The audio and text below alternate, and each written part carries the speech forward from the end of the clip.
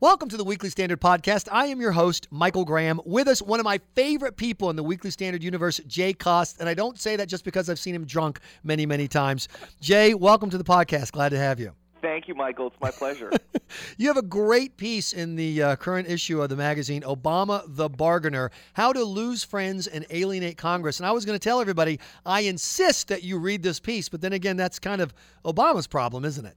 Yeah, absolutely. It is. And the point of the piece was just to sort of, toss some cold water on the grand celebration of the renewal of his presidency with the inauguration.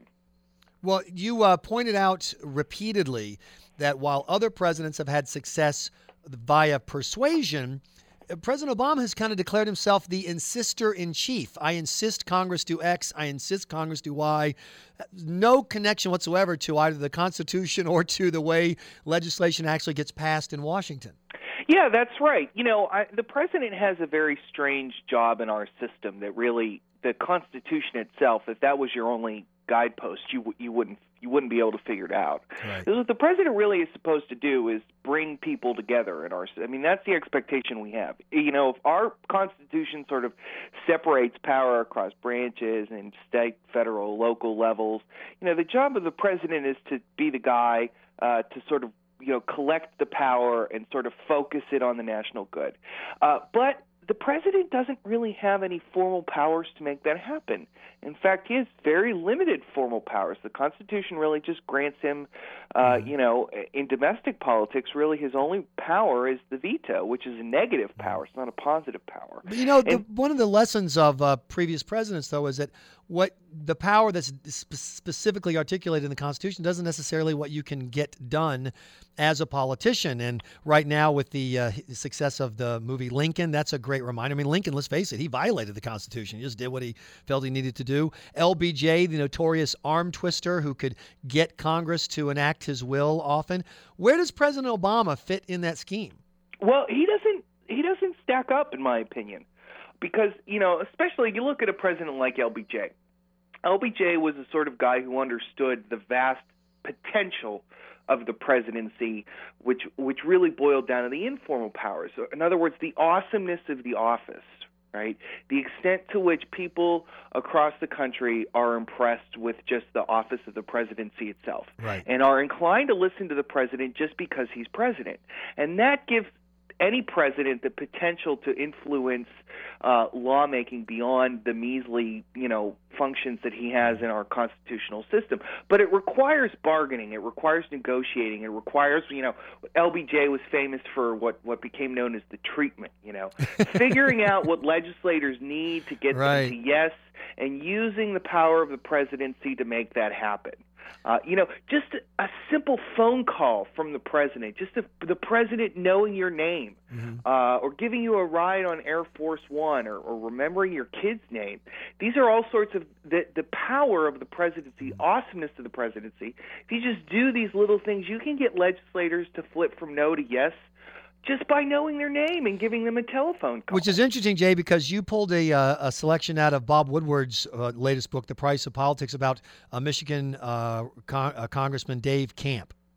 Yeah, that's right. Dave Camp has been around on Capitol Hill since the 1980s when he was a staffer, and saw firsthand how presidents like Reagan and Clinton operated, by calling members of Congress and having liaisons all through Congress who were plugged in and connected and understood what members of Congress wanted and needed, and comparing that now to the Obama experience.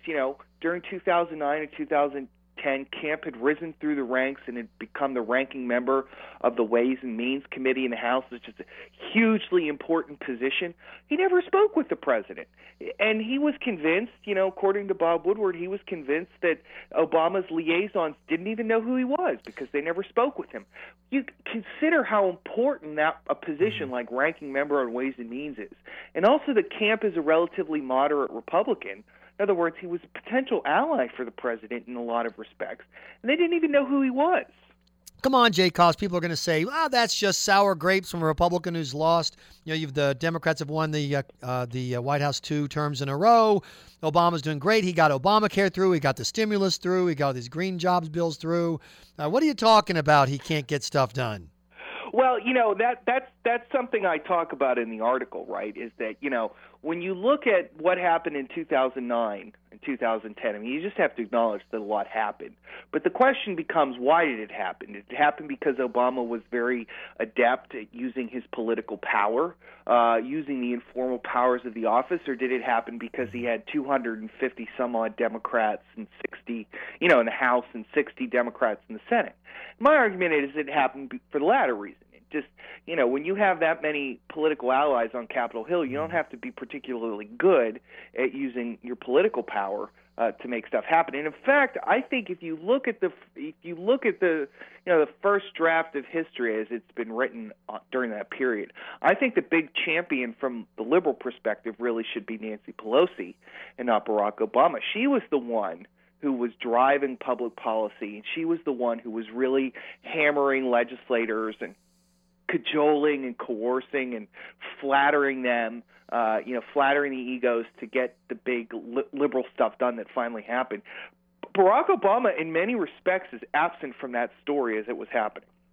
But, you say that he was absent, yet people measure presidents based on results. And if you asked, I think, the average Republican or the average conservative listening to the podcast on the Weekly Standard, they'd say, Obama's just going to get what he wants. The Republicans are so stupid. They're so disorganized. He's going to get it. He's going to get, gun control measures through. He's going to get an immigration amnesty through. It's just going to happen, Jay. Well, I don't think that's right. One of the reasons why I wrote this piece was, I don't think that's going to happen. Now that he doesn't have somebody like Nancy Pelosi, who in 2009 and 2010 had really concentrated power in her office and had used it very expertly. She's a minority leader now. She doesn't have the votes in the House of Representatives. So I think, the extent to which stuff like immigration reform will happen, I think it's going to depend on actors outside of the White House. It's going to depend on people like Marco Rubio to see if a consensus can be formed on Capitol Hill.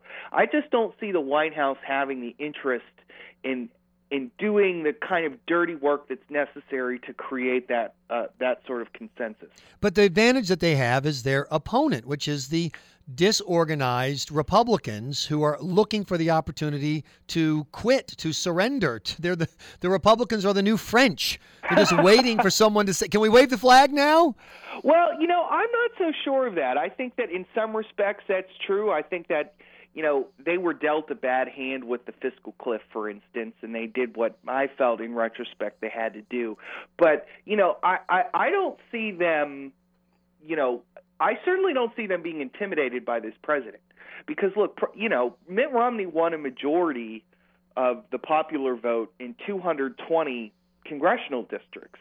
And almost all House Republicans are from districts that Mitt Romney won. Mm-hmm. And this is so this speaks to the president likes to play an outside game. He goes to Las Vegas and gives a speech. He goes to Minnesota, gives a speech. He's trying to mobilize public pressure, to apply to the Republicans.